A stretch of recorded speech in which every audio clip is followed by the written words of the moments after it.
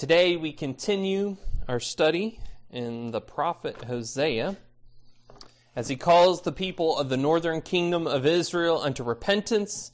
And today we continue in Hosea chapter 6, and we'll be in Hosea 6 verse 4 through chapter 7 verse 3. Hosea 6:4. There was a man who showered his wife with gifts. Every time her eye would light upon a trinket, she would no sooner speak the words than he was already buying it.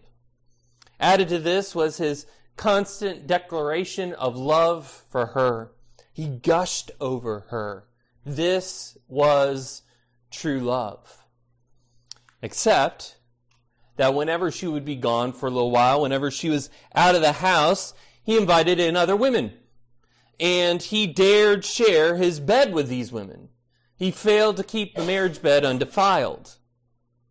The wife was oblivious to all this until one day, to her horror, as she enters into her house, there is her husband in the arms of another woman.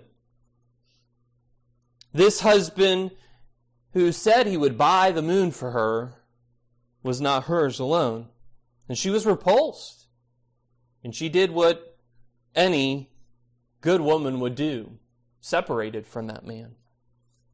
Great shows and great words of affection do not make up for heinous acts of unfaithfulness. And today I want us to see in our passage that God seeks wholehearted devotion from his people, not half-hearted unfaithfulness. God seeks wholehearted devotion from his people, not half-hearted unfaithfulness. So let's turn to the scriptures and see what God's word has to say for us today, starting in Hosea chapter 6, verse 4. This is the word of the Lord. What shall I do with you, O Ephraim? What shall I do with you, O Judah? Your love is like a morning cloud, like the dew that goes early away. Therefore, I have hewn them by the prophets. I have slain them by the words of my mouth, and my judgment goes forth as the light. For I desire steadfast love and not sacrifice, the knowledge of God rather than burnt offerings. But like Adam, they transgressed the covenant. There they dealt faithlessly with me. Gilead is a city of evildoers, tracked with blood. As robbers lie in wait for a man, so the priests band together. They murder on the way to Shechem. They commit villainy. In the house of Israel I have seen a horrible thing. Ephraim's whoredom is there. Israel is defiled. For you also, O Judah, a harvest is appointed. When I restore the fortunes of my people, when I would heal Israel, the iniquity of Ephraim is revealed in the evil deeds of Samaria. For they deal falsely. The thief breaks in, and the bandits raid outside. But they do not consider that I remember all their evil. Now their deeds surround them. They are before my face. By their evil they make the king glad, and the princes by their treachery. This is the word of the Lord. There's been much accusation in the book of Hosea thus far. In particular about the unfaithfulness of the people of Israel towards God. Unless we are mistaken, I want to emphasize that these are a religious people. It is not as though the people of Israel are irreligious, right? That they're not doing anything religious. No, they are. They're very religious. They are exceedingly religious. But the problem is that their religion is bad. They are doing what is not in accord with what God has commanded. It's not to say that they didn't acknowledge God in some manner, but they kind of did it out of the side of their mouths. They would worship and offer sacrifices and say, here's one for our God, here's one for the God of Israel, here's one for Baal, here's one for the Ashtoreth, here's one for this God, that God, and the other. They acknowledged God, but they mixed worship of foreign gods with the worship of the one true and living God. They sought to appease God, not love him. And in verses 1 to 3 of chapter 6, we have this passionate plea from Hosea to return, right? He says, turn back to the Lord. Hosea calls them unto repentance, right? Turning from their sinful ways and unto the Lord. And he knows that if the people would repent, that God would relent. That is, God would cease this path of destruction and devastation for the people. He would relent of his plans. But as hopeful a note as those verses might cast for us, we are brought very quickly back into the reality of the situation in the northern kingdom of Israel. And so I want us to see first, the faithless love leads to worthless acts. The faithless love leads to worthless acts. And this is in verses 4 to 6. And the scripture says, what shall I do with you, O Ephraim? What shall I do with you, O Judah? This is kind of an expression of frustration and lament of God over his people. What shall I do with you? It's this kind of expression where we just kind of go and hold up our hands and say, what do I need to do? It's something of the lament that Jesus gives over the city of Jerusalem. In Matthew 23:37, Matthew 23:37. O Jerusalem, Jerusalem, the city that kills the prophets and stones those who are sent to it. How often would I have gathered your children together as a hen gathers her brood under her wings, and you were not willing. Right? The city of Jerusalem is supposed to be the place where God dwells, right? It's supposed to be this place where the temple's there. God's glory is there. They, of all people, should know the coming of the Lord. They, of all people, should want the coming of the Lord. They, of all people, should be obedient unto everything the Lord says. And yet Jesus' lament is this. How often? How often? What shall I do with you when I gather you? I want to gather you. I want to protect you. I want to provide for you. I want to bless you. How often? And yet, you are not willing. The prophets, you killed them. You killed the ones who spoke my word unto you. How often? And I wonder something too, if in view there when Jesus says that, is not just his immediate situation, right? Not just talking about the 3 years of his ministry or the 30 years of his life, but I wonder how often, if that is not a question of, from the very beginning of the founding of the city of Jerusalem, Jesus says, how often? In the time of Hosea, Jesus is saying, how often I would have gathered you. I would have protected you. I would have kept you. I would have blessed you. And you were not willing. How often? What shall God do? So right, that's the kind of question here. What shall I do? What do I do with such a people? And notice here that both Israel and Judah are indicted, right? He says, what shall I do with you, O Ephraim? And what shall I do with you, O Judah? And remember, Ephraim is just kind of a shorthand for Israel, the northern kingdom, and Judah being the southern kingdom. We've already seen this in the book of Hosea, and we've kind of seen a decline for the people of Judah. Because we start out on kind of a hopeful note in chapter 4, verse 15, where God tells Judah, stay away from the Israelites. Stay away from the northern kingdom and their cities and shrines. Just stay away from them. They're false gods. And we kind of get the sense there maybe that there's a chance that they could be holy, be worshiping God in right manner. But then we get to chapter 5, verse 5, and we see that the people of Judah are stumbling after the way of the people of the northern kingdom of Israel. And so we're kind of, well, that's not good. And now we get to this point and where it seems to be that there's no hope. They're fully involved in their sins. What shall I do with you, O Judah? We know from the books of the history of the people of Judah that they have periods of revival, of restoration, of awakening. But they also sink deep into the same sins and end up in the same place as the northern kingdom, exile. How often God would have gathered his people, as Jesus exclaims, and yet how often they turn and run from him. And what is God frustrated with them about? Their love. Their love is like a morning cloud, like the dew that goes early away. And that word love there is, that's the word hesed. So like we talk about God's love, it's covenant love, it's covenant loyalty, it's steadfast love, it's loving kindness. And so what God is saying is that their love is lacking. They're not loyal to their love. They do not love the Lord their God with all their heart and soul and strength. They're not loyal to the covenant which they and their forefathers swore to be faithful to. No, their hesed is like fog on a sunny day. It's like dew on a sunny morning. Quickly evaporated, quickly gone. And so he says, how will God respond?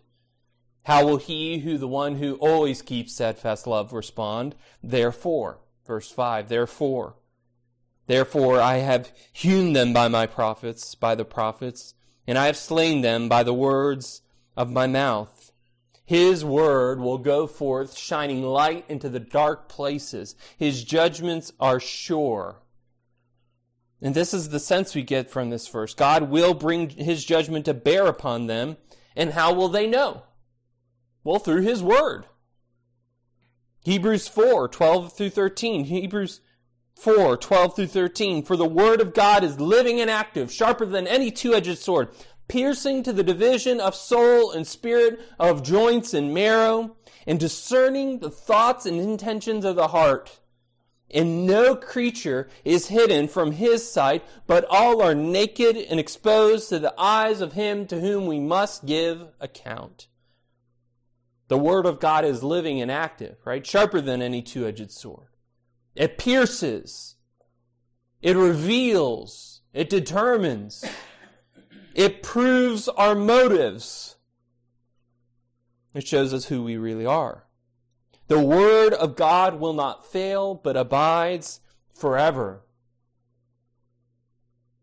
And as the light goes forth, we also understand that people love the darkness. Jesus tells us as much in John 3, verse 19. John 3:19. And this is the judgment. The light has come into the world, and people love the darkness rather than the light because their works were evil. Right? People are like cockroaches. As soon as the light is turned on, they scatter. They run. The light of God, the word of God, goes forth into the world and it exposes and it reveals the truth. And the last thing a sinful person wants revealed is the truth. It's the last thing we want. We much prefer people know us by what we pretend to be, by what we purport to be. We want people to see us as we want to be perceived by them, not as we really are. The Word of God reveals the truth for the people of Israel in Hosea's time, and so too for us today in our own time. God's Word reveals truth. And this is the truth. Verse 6. God says, "For I desire steadfast love and not sacrifice, the knowledge of God rather than burnt offerings." God desires steadfast love over heartless religious acts. The people thought, and the priest promised, that God would forgive them and bless them if they gave the right sacrifices. Again, the issue is not that the people are irreligious. It's not as though they are not sacrificing.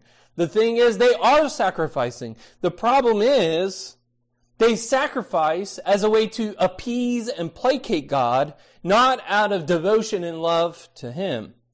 They had no desire to please God. They only wanted to appease God. And understand that. Note the distinction there.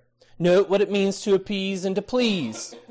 In the first instance, when we are trying to appease someone, we will do the bare minimum necessary. We will do the bare minimum necessary. We'll do only that which we think is required. We won't go out of our way. Right? The desire of our heart when we are appeasing someone is not to go out of our way. We might give this example.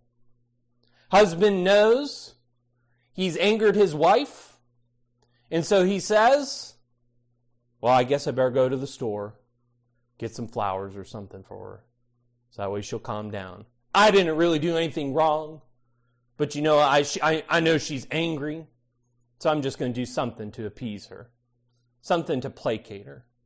I know she's seen a pair of shoes that I know she wants, so I'm going to get that for her, just as a way to get over this issue, so we can have some semblance of normalcy again. Does that sound like love? Does that sound like a desire to please, a husband's desire to please his wife? And often when we are appeasing someone, we grumble and complain about it the whole time, right? I don't know, I have to do this.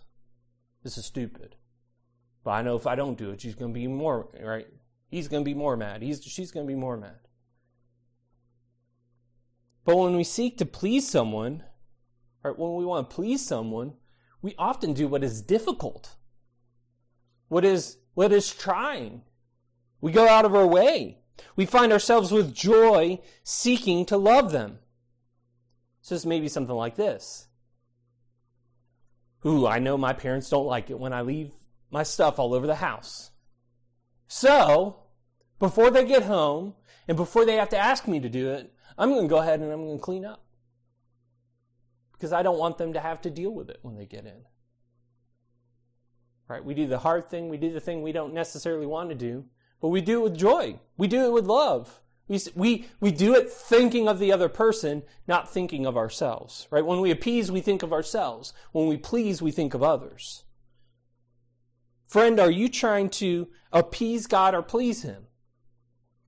Are your shows of religiosity motivated by a heart of love or by a desire to buy Him off? Right religion is one that is motivated by a heart's love for God. It's when we do what we desire. And what we desire is what pleases God. This is what God is calling you to, brothers and sisters in Christ. Philippians 2:13 tells us, "For it is God who works in you, both to will and to work for His good pleasure." God's Spirit is at work in you, brothers and sisters, to do both what God wants, that you would want what God wants, and to do the very thing that God wants you to want, or that He wants. Something like that.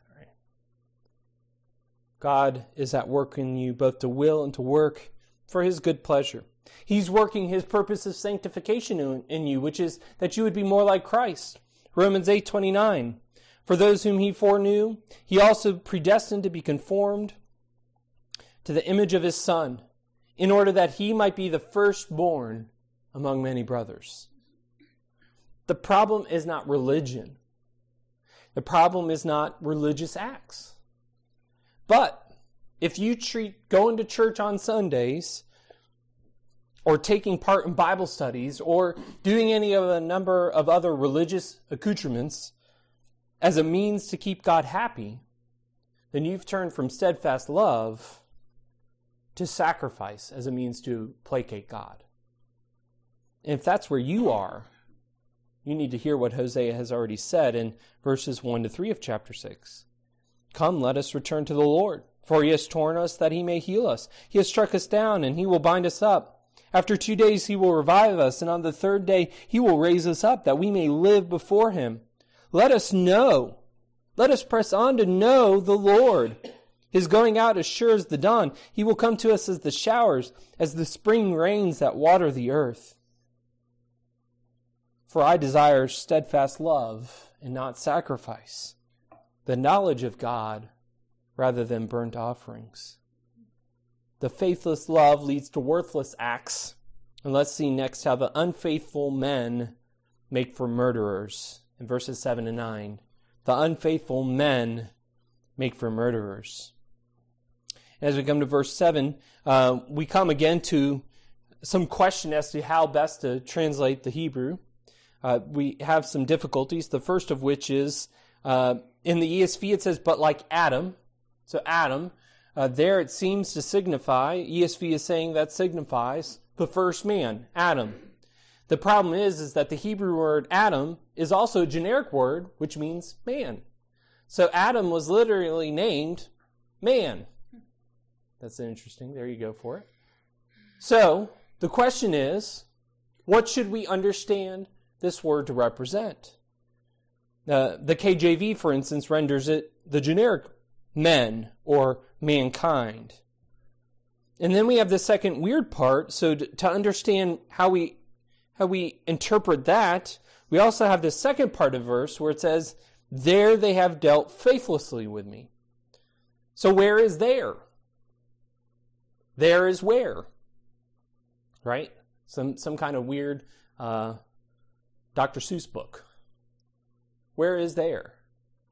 And there's nothing, it doesn't relate to what comes, which is Gilead. There doesn't seem to be anything before it in the context that would suggest an answer there. We do know from history that there was a town near the Jordan River called Adam. So maybe it's in reference to that. Commentator Dwayne Garrett solves this question well by putting it this way, by suggesting the verse means something like this. Like Adam, as in the first man, they have broken the covenant. That's what Adam did when he sinned, right? God had made a covenant with him. Eat of all the trees except for the tree of the knowledge of good and evil, and you will live.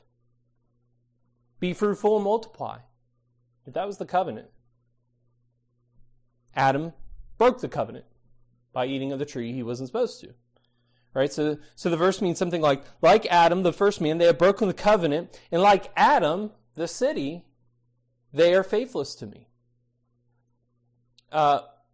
We don't know much about the city Adam, but what we can conjecture is that in this time, in this age, they probably had shrines to false gods, false god or false gods.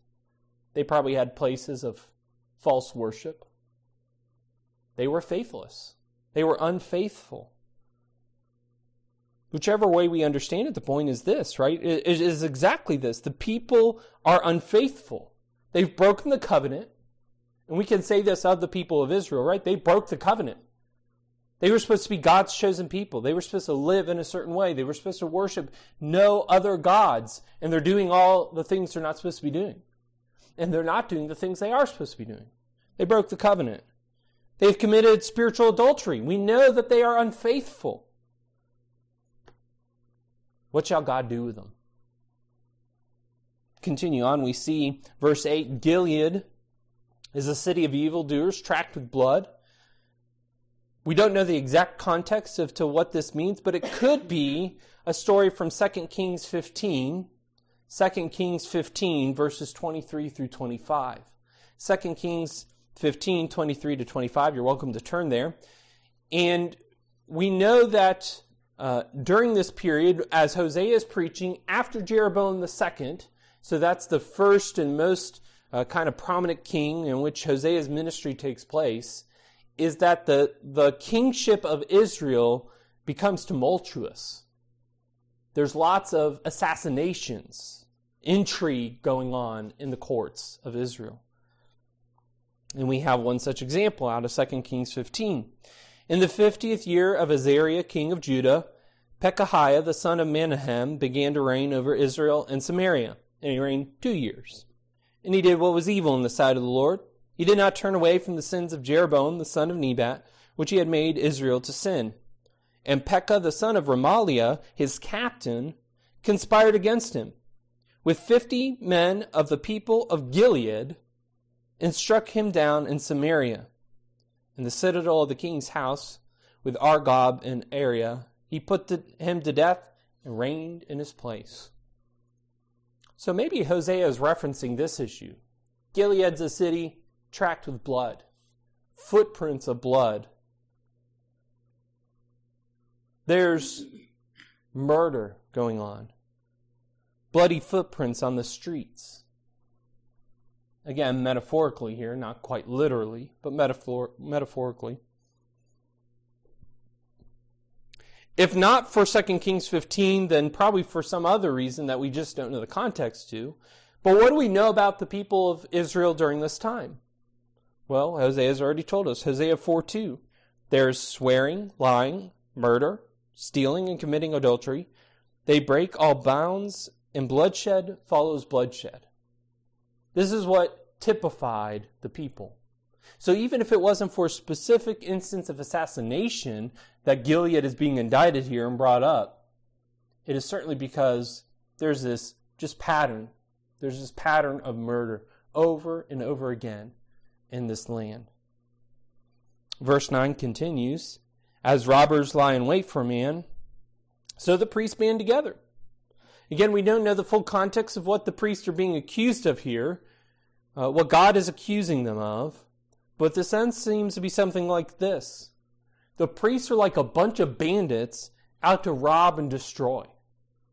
This isn't the kind of priest that you want, right? This isn't the kind of pastors you want, the kind that get together like a gang of ruffians and go and rough people up. But this is who the priests are. We know that Hosea has again already addressed the sins of the priesthood.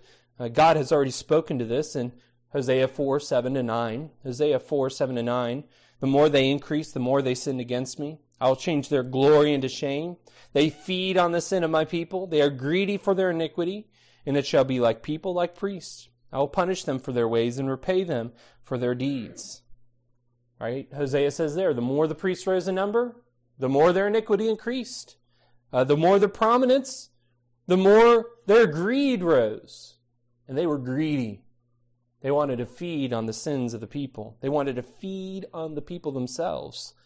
And how many so-called preachers and teachers there are out there in and among the church today who rob the sheep.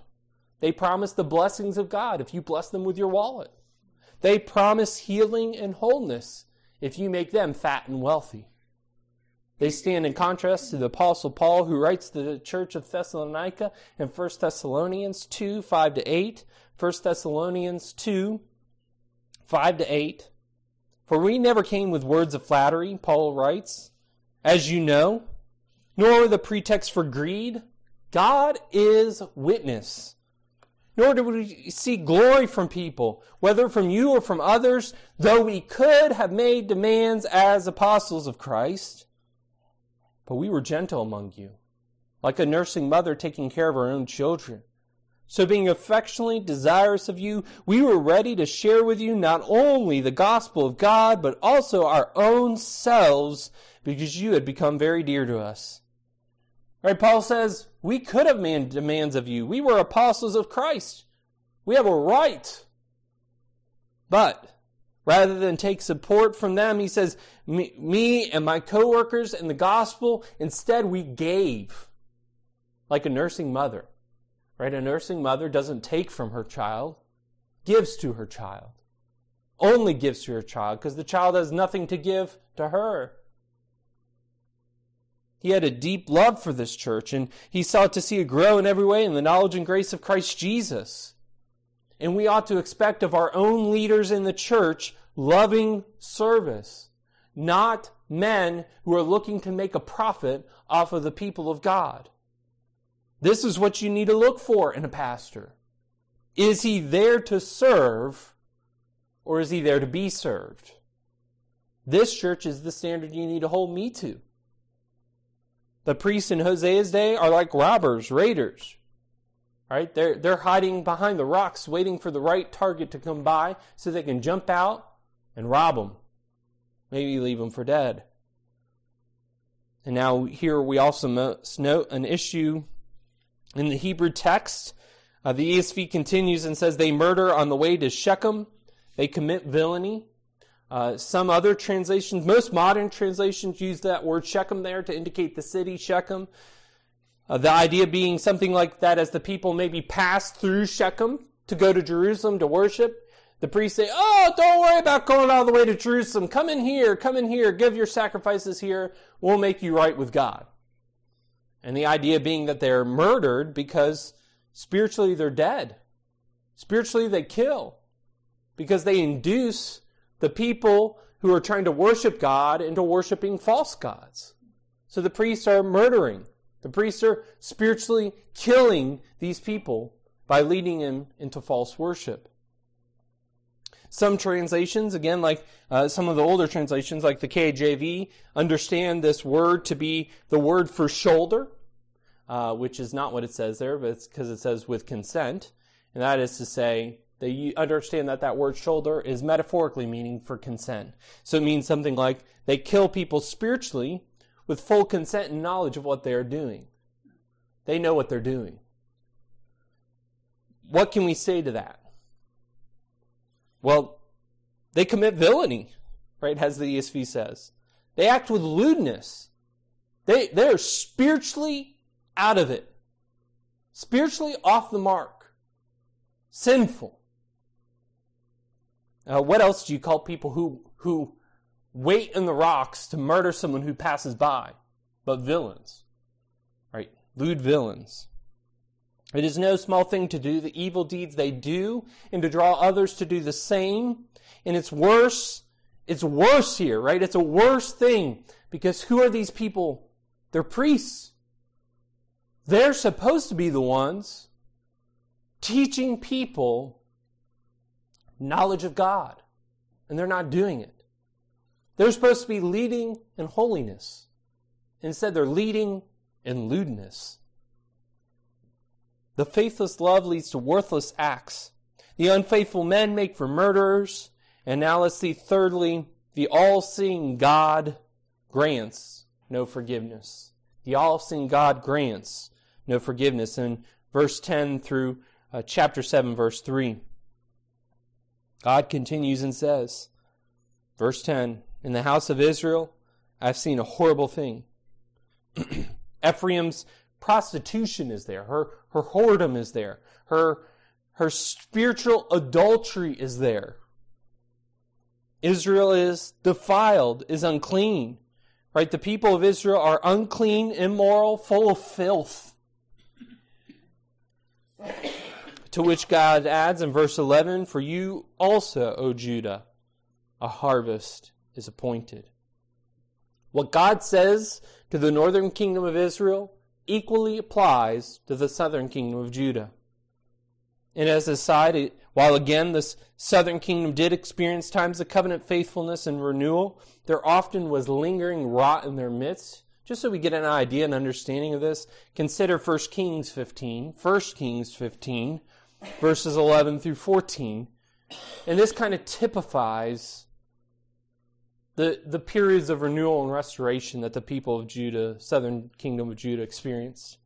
1 Kings 15, verse 11, and Asa did what was right in the eyes of the Lord, as David his father had done. He put away the male cult prostitutes out of the land, and removed all the idols that his father had made. He also removed Maacah, his mother, from being queen mother, because she had made an abominable image for Asherah. And Asa cut down her image and burned it at the brook Kidron. So I'm going to pause there and say, that sounds all pretty good. But listen to this, 14. But the high places were not taken away. Nevertheless, so understand, right, the author of 1 Kings, God is saying something here.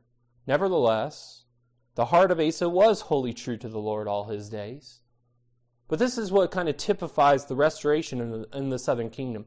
The issue with the high places is they may have been worshiping Yahweh there, right, God, but they weren't doing it as God had prescribed. Where does God say he was to be worshipped? In the temple in Jerusalem. That was it. The temple's there. That's where they're supposed to be worshiping. Not on every high place. So again, there's just this lingering problem in the southern kingdom, and it's something that ends in their ruin. It kind of is reminiscent to me of the book of Judges. If you go back to the book of Judges, we see that the people of Israel as they take the promised land. They push so far, and then they kind of just stop. God said, remove all the peoples from your midst. And they're like, nah, that's a lot of work. And that's what led them to experience the decay, the destruction, the devastation that we see in the book of Judges, where they're captured because they start straying. By the way, this is, again, an aside to my aside here. There are times when we have our pet sins and we don't want to really get rid of them. We may make a good show of restoration and push out a lot of those things, but we'll leave the one little idol remaining in the corner and put a cloak over it and say, that's over there in the corner. It's not really in my heart. God's not satisfied with that. It's difficult. It's painful to get rid of the idols that we love. But we must destroy them all and not leave the one sitting in the corner.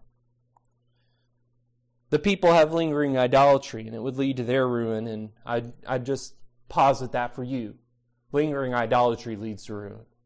Don't do it. And I'm preaching that as much to myself as I am to you. Now, the second part of verse 11 here, right? But for you also, Judah, harvest is appointed. The second part here, when I restore the fortunes of my people, scholars agree, this is a bad verse division. That portion should be down in chapter 7, verse 1.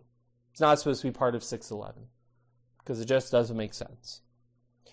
But let's continue. It says, so when I restore the fortunes of my people, and then verse 1, when I would heal Israel, the iniquity of Ephraim is revealed, and the evil deeds of Samaria.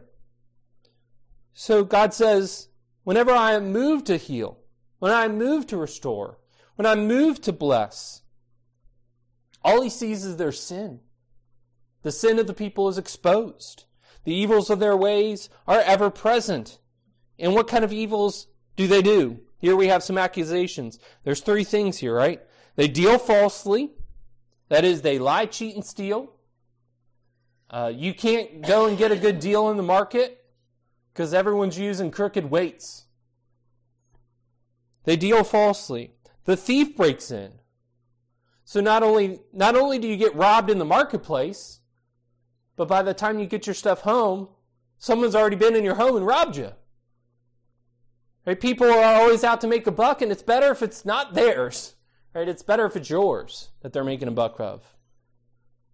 What's this to say? Society's breaking down here. Right? There's no respect. There is no respect for others' property. Third, bandits raid. I really like how the net translation puts this. Gangs rob people out in the streets. Ruffians are roaming out there, and they're roughing people up. Bandits raid. This doesn't really sound like a society you want to live in, does it?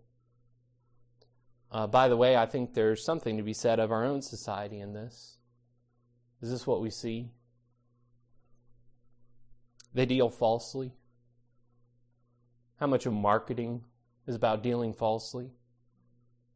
How much do we hear of the mega corporations who contain things, who contain our data, use our data,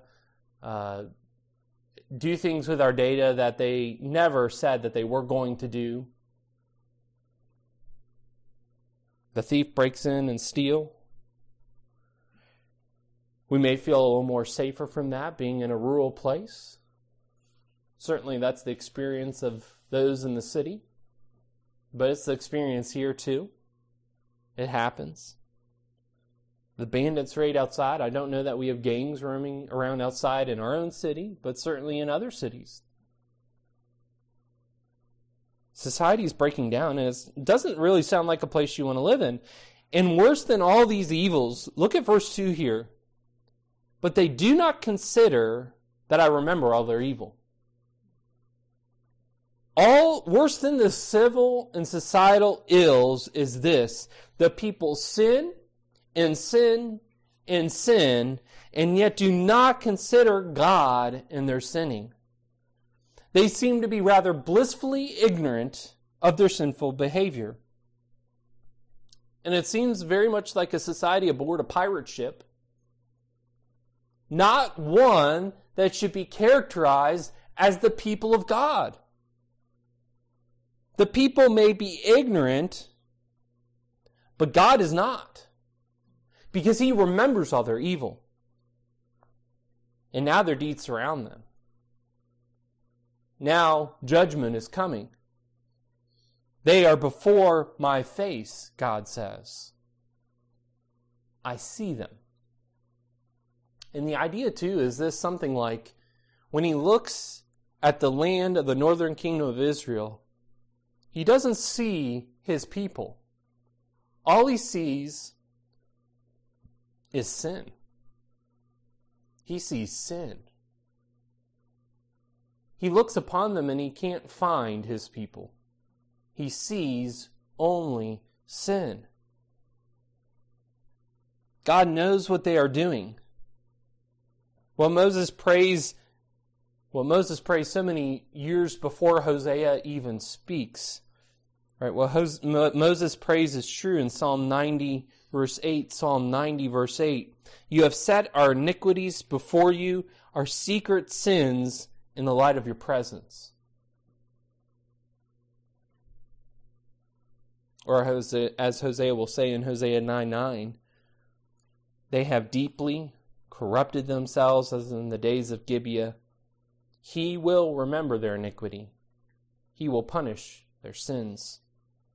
Make no mistake, friend, that God sees your sins. He sees all the evil that you do. He knows the intentions of your heart. He knows what motivates you. Don't be mistaken about this. God will bring you to account. Verse 3 of chapter 7, by their evil they make the king glad, and the princes by their treachery. This sin issue is not just a problem among the common people. It extends even up into the leadership, and we know that. We've seen some of that already, and we'll get more into this, especially as we talk about the political leadership, the government, in the rest of chapter 7. We really get into this. But we get a taste of it here. And the idea is something like this. The king's courtiers scheme, murder, do all sorts of wicked things, and the king loves it. The king's happy with it. You know why? Because here comes his favored courtier carrying the head of his enemy. And I don't maybe mean that quite metaphorically, I mean that quite literally. I don't know that that's what literally happened, but you know what I'm saying here. The idea is this: they commit evil. They bring evil to the king, and the king is glad about it. He's happy. For now, see this. The common people, they're thieving, they're murdering, they're roaming about like gangs. The priests, they're like gangs too. Right? They're a band of robbers. They're raiders, murdering. And even here we see the government. It's a court of intrigue. Deception and murder is the way to ascend in the ranks, in the courtship, in the court of the king of Israel. Society in the northern kingdom of Israel can be described, I think, as in a free fall. And they could be characterized in much the same way as the Pharisees in Jesus' own day. This from Matthew 23, verses 27 to 28. Matthew 23, 27 to 28. Woe to you, scribes and Pharisees, hypocrites! For you are like whitewashed tombs, which outwardly appear beautiful. Isn't that a nice shiny tomb? But within are full of dead people's bones and all uncleanness. So you also outwardly appear righteous to others, but within you are full of hypocrisy and lawlessness. God is not satisfied with half-hearted unfaithfulness. God is not appeased. He will not be placated. And he will not be pleased with the kind of worship that seeks to paint over wickedness. There are many within churches today, and I tremble as I say this, as much for my own sake as for your sakes. There are many within churches today that will stand before the Lord Jesus Christ on the day of judgment and be cast forever into that place called hell. There are many who think that their good works will be enough to save them. There are many who believe that showing up on Sunday is enough to get them into heaven. To you, God says, I see your wickedness. You may try to hide it under a veneer of religiosity. You may say the right things, and you may even do good things. But as Jesus said to the Pharisees, so you also outwardly appear righteous to others, but within you are full of hypocrisy and lawlessness. And he will say, as he says in Matthew 7:23, and then I will declare to them, I never knew you. Depart from me, you workers of lawlessness. All who think earthly sacrifice will appease the wrath of God are mistaken. Those who think he desires religious ritual over real religion are wrong. For such ones, you, if this is you, not someone else in the room, not someone else that you're thinking of, this is you. You shall surely be thrown out of the kingdom of heaven into that place of weeping and gnashing of teeth. God knows the truth of your hearts. Paul writes in Romans 8, 5-8, Romans 8, 5-8, for those who live according to the flesh set their minds on the things of the flesh, but those who live according to the Spirit set their minds on the things of the Spirit. We'll pause there and say, what does it mean to set our minds on the things of the flesh? If you are so concerned with the things of this world, if you are consumed with this world, if your only thought when you wake up in the morning is obsessed with the things of this world, you have set your mind on the things of the flesh. If you are only concerned about yourself, you have set your mind on the things of the flesh. Those who live according to the flesh set their minds on the things of the flesh. But those who live according to the Spirit set their minds on the things of the Spirit. Listen to this. Listen to what God's word says to you. For to set the mind on the flesh is death. But to set the mind on the Spirit is life and peace. For the mind that is set on the flesh is hostile to God. For it does not submit to God's law. Indeed, it cannot. Those who are in the flesh cannot please God. To set your minds on the thing of the flesh means to live in the sinfulness of the world, to seek your own sinful, selfish ends. And this is the state that we are all born into. This is our natural state. And the result of our natural state is death. It's hostility to God, an utter inability to please God. And what the people of Israel in Hosea's day needed, and what you need, is a change of heart. A change that can only be wrought by God. A change that was purchased by the blood of Jesus Christ. And you, friend, you can be changed. You can have a Spirit-set mind. You can have life, eternal life. But it means repentance. It means turning from sin and turning to God. It means trusting in the Lord, Christ Jesus, believing in Him, trusting in Him, believing in His life, death, and resurrection, and trusting yourself wholly to Him. And so I would say to you, cry out this day to God. Cry out to Christ Jesus. Ask Him to save you. Plead with Him to save you from the coming day of wrath. And then live loving Him. If you comprehend something of the love of God for you, love Him in return. Follow Him wholeheartedly, not half-heartedly. Brothers and sisters in Christ, God is seeking wholehearted worshipers. He is not satisfied with a half-hearted unfaithfulness. And I'm very careful with that language. There is no such thing as half-hearted faithfulness. It's only half-hearted unfaithfulness. Because if we're half-hearted in it, we're not faithful. Right? Understand that. Comprehend that. Grasp that. He calls you to love Him with all your strength and mind and soul. And he commands you to love your neighbor as yourself.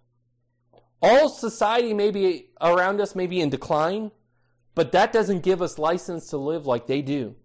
All the world may ridicule, harass, and even attack us for proclaiming faith in God, for striving to walk in holiness, for believing in God and taking Him at His word. But this does not mean that we can back down, shy away, or flee.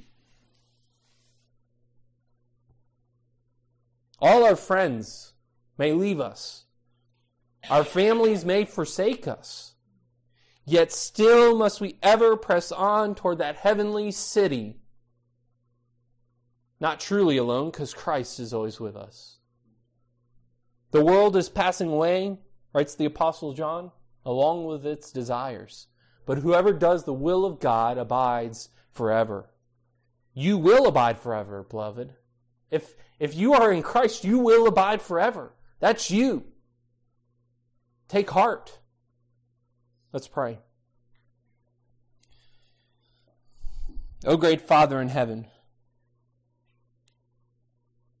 how much we stand in need of your mercy and grace. For Father, we confess freely that there is nothing, absolutely nothing that we can do to pay for our sins. Our sin, the debt of our sin is so great. The depravity of our nature is so pervasive, Lord, that we can do nothing holy, righteous, or good save that which you work in us. God, we need your mercy and grace. We need the regeneration and renewal of the Spirit. And we thank you, Father, for those of us who believe in Christ Jesus, for doing that work. God, we thank you for opening our blind eyes to see the truth.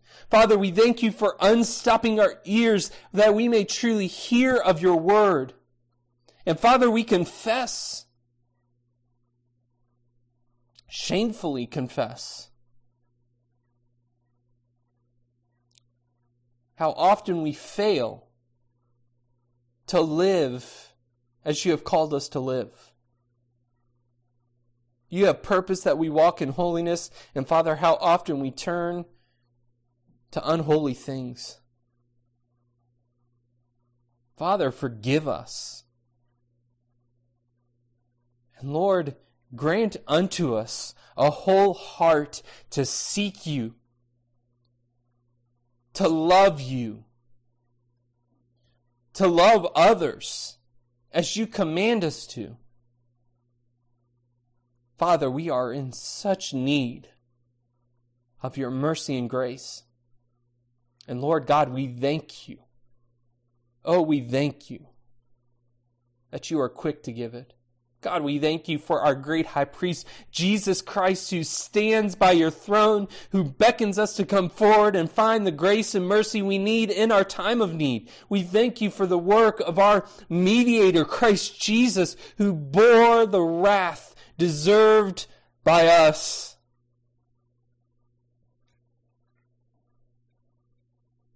We love you, Lord. Enlarge our love for you. We pray, we plead this morning. And God, we recognize that not all will be saved, and that there are those yet who will be saved who have not believed in Christ Jesus. Father, we pray that you would have mercy on many. Father, that you would send your Spirit to regenerate and renew them even in this moment, that they would confess their need of Christ. Father, have mercy. Father, how we plead, be reconciled unto God.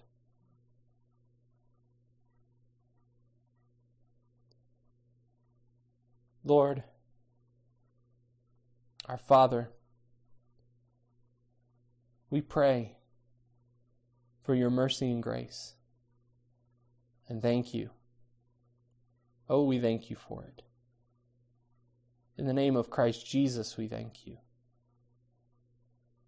Amen.